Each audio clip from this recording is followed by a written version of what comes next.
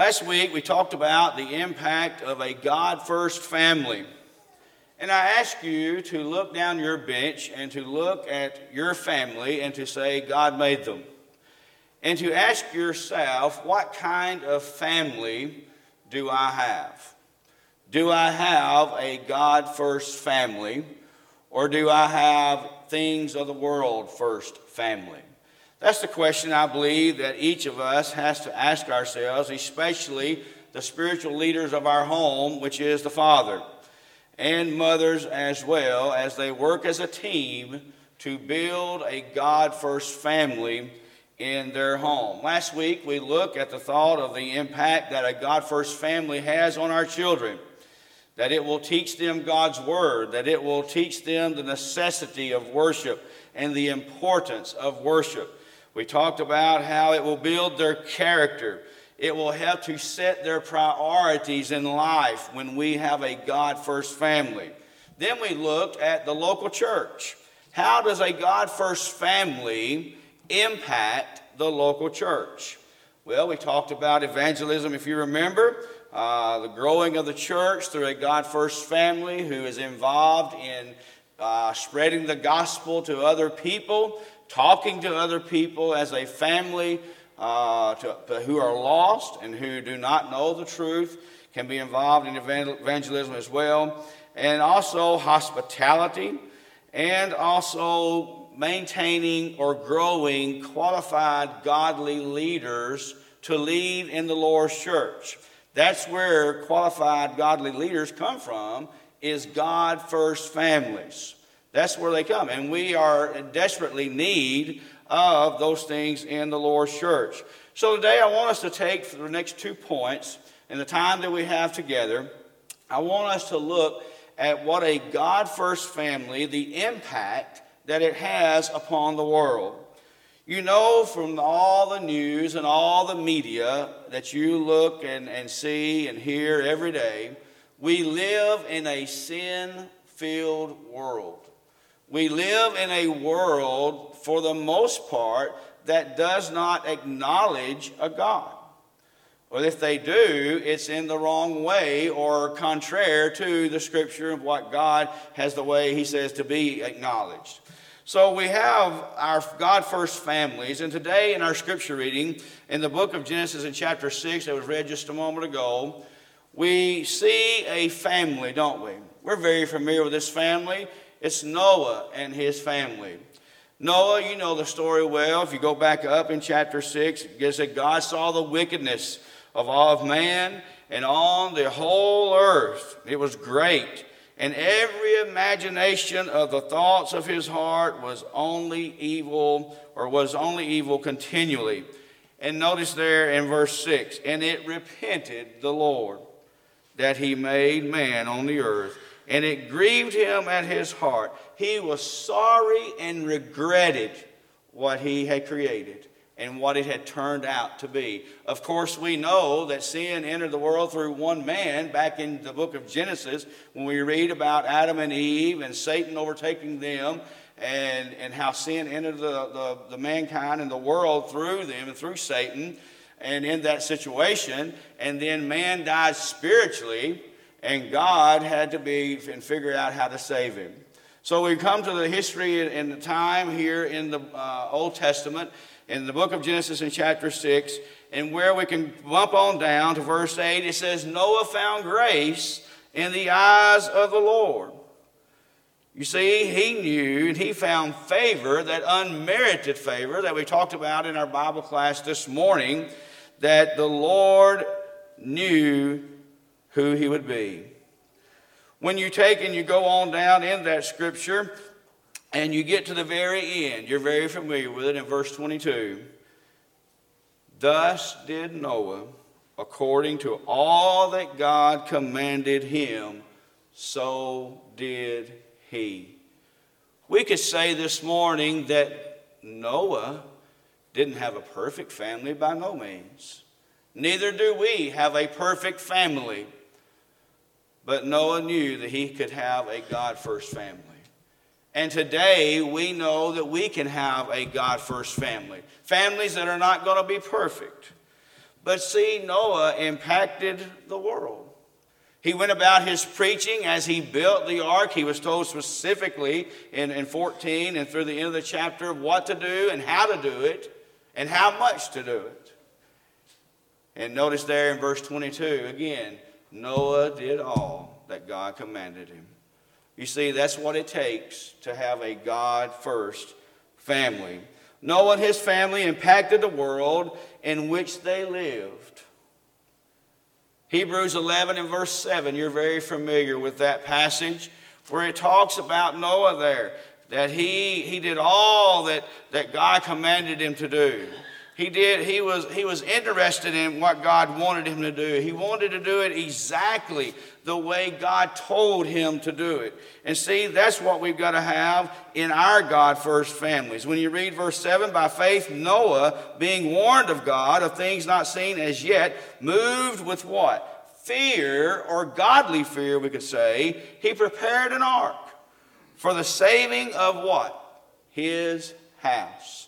If we want God, if we will get God-first families, we can be just like Noah and what? Save our house. But we have to have God-first families first. Notice what it goes on to say there. In the saving of his house, by which he condemned the world and became heir of the righteousness which is by faith. You know that part, which he condemned the world. You know, we need God-first families, and we need fathers and mothers and children that condemn the world. You know what we need to say there? We need to say, we don't want to be like the world. We need to be saying to each other, our spouses and our children and our grandchildren, the world is wicked, and the ways of the world are wicked. And we need to show them Scripture to say, be not conformed to this world. Don't be like this world. Be different. We could say this morning, we need to stand out. Let me ask you that question this morning. Does your family stand out?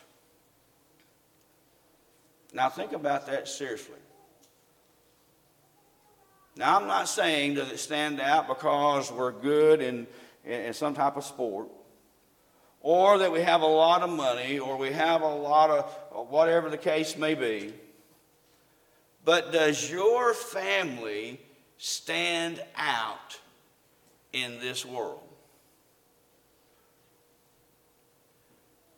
Do people of this world, and we say people, do the people that are you're surrounded with in your daily activities look at your family and your home and say, wow. You see, that's what we need. When we have God-first families, the world can't help but what? Notice. Just like it did with Noah. You know, as Noah built this ark, people were working by and said, boy, they're different. They're teaching a message that's way different, and they're acting in a way that's way different than what we do. And boy, they're different. They stand out. We need to think about ways in our families that we can stand out, not to put ourselves on pedestals, not to say, oh, look at me. We give God the glory. But we need to develop God-first families that when people look at them, when the teachers at school look at them, they say, oh, they're different. Oh, that kid is different. Or that boy at work, they say, boy, that man is different. He's not like the rest of our employees. Or she's not like the rest of our employees. You know, we need to think about those things. Are we different? What are you doing in your family to stand out? Think about that seriously. Now, some will develop the attitude and say, well, we don't want to be characterized as being Bible thumpers, or we don't want to be characterized as being goody two-shoes. We don't want to be characterized as being too good for people. You see, it's all about the heart and the attitude that goes along with that. If you've got the right heart and the right attitude, those things will take care of themselves. But Noah and his family impacted the world, and we can impact the world with our families. When people look at your house, what do they see? Do they see a family that loves God? When your co-workers look at you, do they see a person that loves God and is serving people and serving God? When have we stood up for Christ and for God in our workplace? You know, there's a lot of things in our world that really get our attention. Sometimes we hear people say people are married to their jobs. Sometimes we hear they're married to their hobbies, or they're married to this or to that. When's the last time that you turned down those things in the world just to say, no, I'm serving God? I'm serving God. You know, I've been asked through the years concerning different things, you know, what do you think God? Well, number one, I'm not God. But secondly, I don't know how God's going to look at some things. The way people view things, the way people view their sports, the way people view their hobbies, the way people view their work. You know, I was told by a wise man years ago, I used to work maintenance in a company, and if you've ever worked maintenance, you understand that you have to work when everybody else is off, because that's when the plant's shut down and that's when you get work done. That's when you have what they call cutouts and put back in and those types of things. And they would always go around and ask about overtime. They say, you want to work? You want to do overtime? You want to do overtime? You want to do overtime? And I had a wise man tell me one time, said, it's one thing to work for your family and provide when they need things, but it's another thing when you just work and you're greedy. I'll never forget that. Because so many people in today's world were about what our old-time preachers used to say, the almighty dollar. I can remember them preaching that in the pulpits. The almighty dollar. So when people look at your family, and even my family, I'm putting myself in this boat, what do they see? You see, the faithful Christian families, years ago, back in the day of Pentecost and beyond, were persecuted and forced out of Jerusalem. And of course, they would have stood out in their society. In Acts chapter 8 and verse 4, over 2,000 years ago, the families had an impact because what? It says they were scattered abroad, preaching and teaching. Even in the middle of persecution, they were carrying the word of God. You see, we can all have a powerful impact on the world. You and I need to be reminded of in the scripture where it says in Matthew, the 5th chapter, in about verse 16, you're very familiar with this passage. And it says to us, let your light so shine before men, that they may see your good works and glorify your Father which is in heaven. You're very familiar with that. We can have an impact on the world. The world notices when we are kind and loving. The world notices when we're evangelistic. They notice when we are committed and bold about our faith. You see, I think we need to have the attitude that we read about in Romans chapter 1 and verse 16. You know the situation well. When Paul there was in Rome, and he makes this great statement that's been quoted for hundreds of years. He says, for I am not ashamed of the gospel of Christ, for it is the power of God unto salvation to everyone that believeth, to the Jew first and also to the Greek. You see, Paul had a debt. He was a debtor. He recognized that. He was a debtor to God. He was a debtor to Christ. And he says, I owe that. And in the process that we have today, we have a debt to God. We talked about that this morning, a price that we'll never pay for the grace of God and the salvation, the plan of salvation. But Paul goes on to say, he said, I'm not ashamed of the gospel of Christ. He says, I have a debt. And he said, not only do I have a debt, but I have an obligation to impact the world through my preaching and my teaching.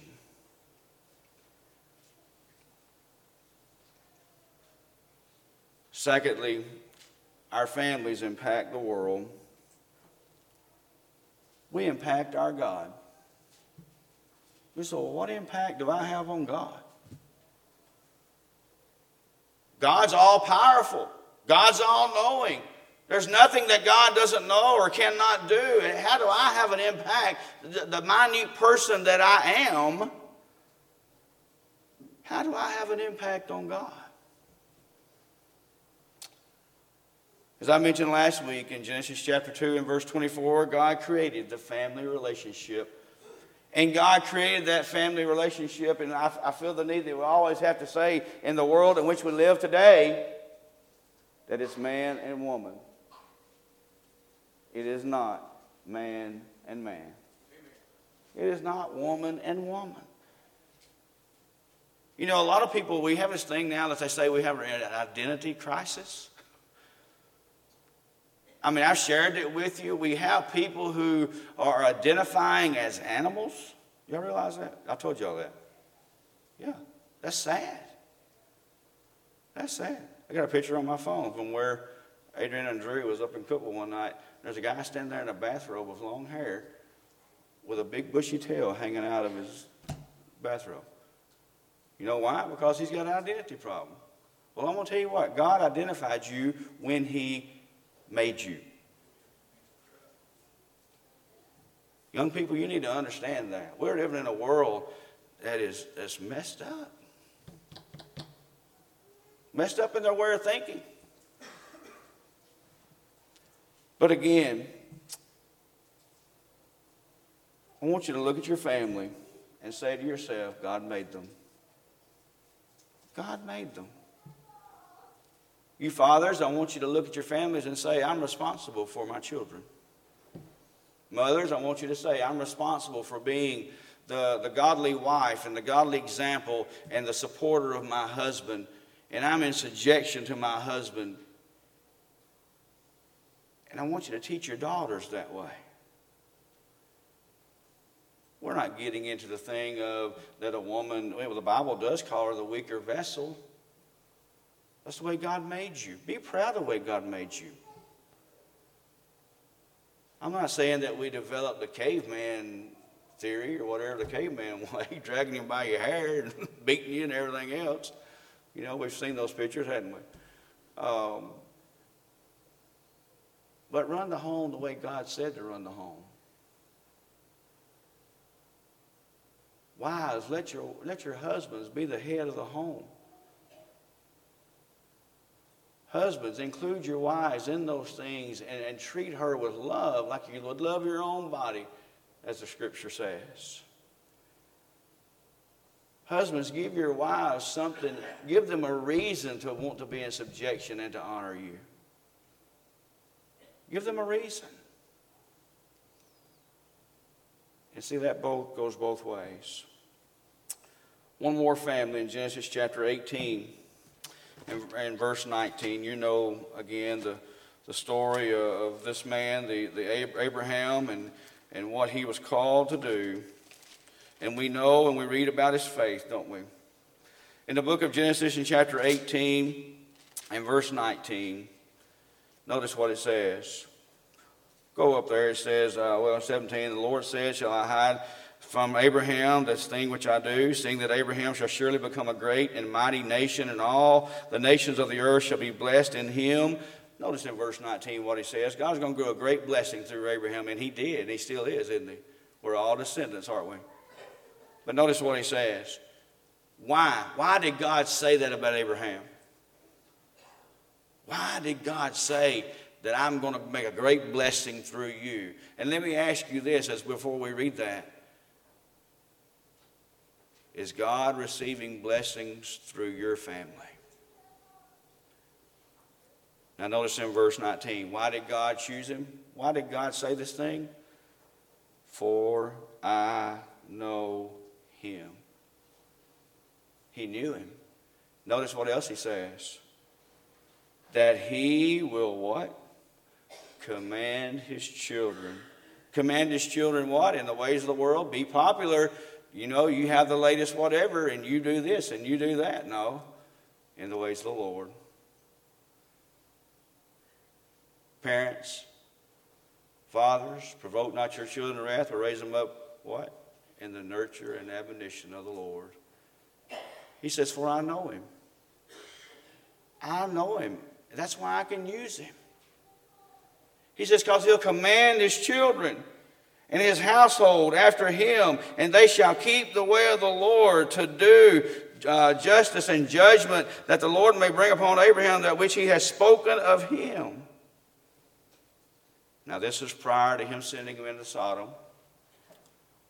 But he says, I can use you because I know you. You see, that's the question we have to ask ourselves today. Can God use us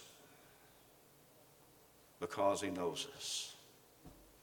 Do you have that God first family? God was pleased with Abraham's determination to put him first in his life and his family.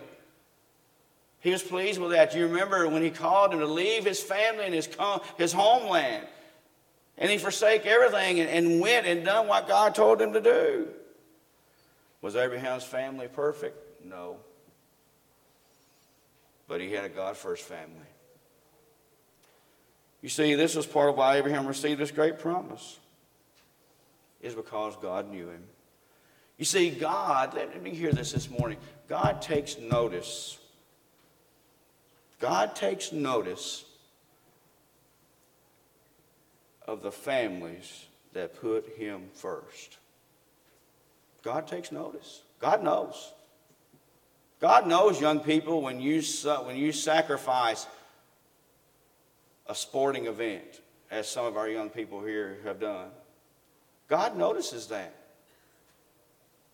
Moms and dads, God notices when your fathers, you look at your children, especially your young ladies, when they go out of the house and how they're dressed. He notices those things.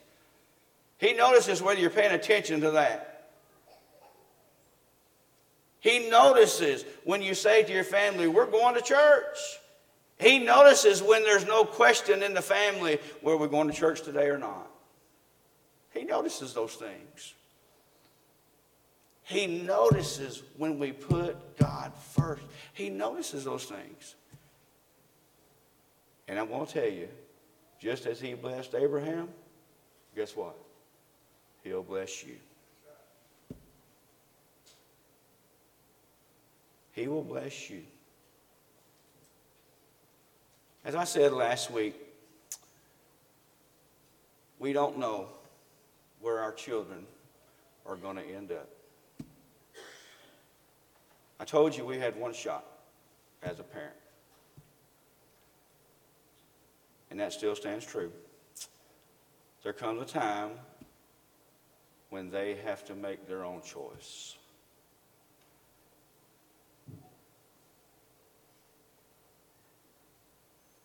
As our families and we grow our children,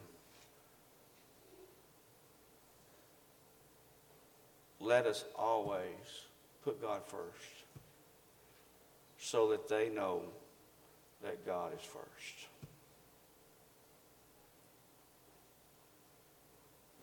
Let us impact the world. We can honor God by putting him first in our families. You know, how do we think God's impacted? We can impact God with these things. How do you think God feels when over half of our marriages today in the world end in divorce? He's impacted, isn't he? He's grieved. How do you think he's impacted when the same-sex marriage of two men and women, are living together and as a couple. And raising children. No wonder our children are messed up. They don't know whether their daddy's a woman or a man. I mean, that messes with your psychology. That messes with the natural way of life. How do you think God's impacted when a family is destroyed by alcohol or adultery or abuse, verbally and physically? How do you think God's impacted and your family's impacted when we're married to other things in our life other than God? You see, we have to be careful with that. This morning I ask you, do you have a God-first family? I know you love God. We've got good families here. We've got good mothers and fathers, and we got good children. We are so blessed, and your parents are doing a great job. Keep up what you're doing. Don't let the world influence you. I preach a sermon sometimes in a gospel meeting. It says, don't let Satan take your crown. Don't let him take it through your hobbies, through your work, through lust of the flesh, pride of life. Yeah, we know all those things still exist, don't we? God-first families. I hope we continue to have God-first families here for a long time. It's evident. We got young people here. We got little kids here. We got some on the way. And may God bless you in raising those children in the nurture and the admonition of God and the ways of our Lord. This morning, maybe you need to be a better father, better mother, a better child, a better brother or sister, a better person at school, a better person at work, a better person in the church. Maybe you need to reevaluate your family and say, we're going to start being God first. Maybe you need to do that this morning. You know, it starts at the top. And you know what the top is in the family? You fathers. God says you're the spiritual leader of the home. God's going to lay things at your feet and my feet one day of why we did or why we didn't. This morning, maybe you need to make a change. We encourage you to do that as we stand and as we sing together.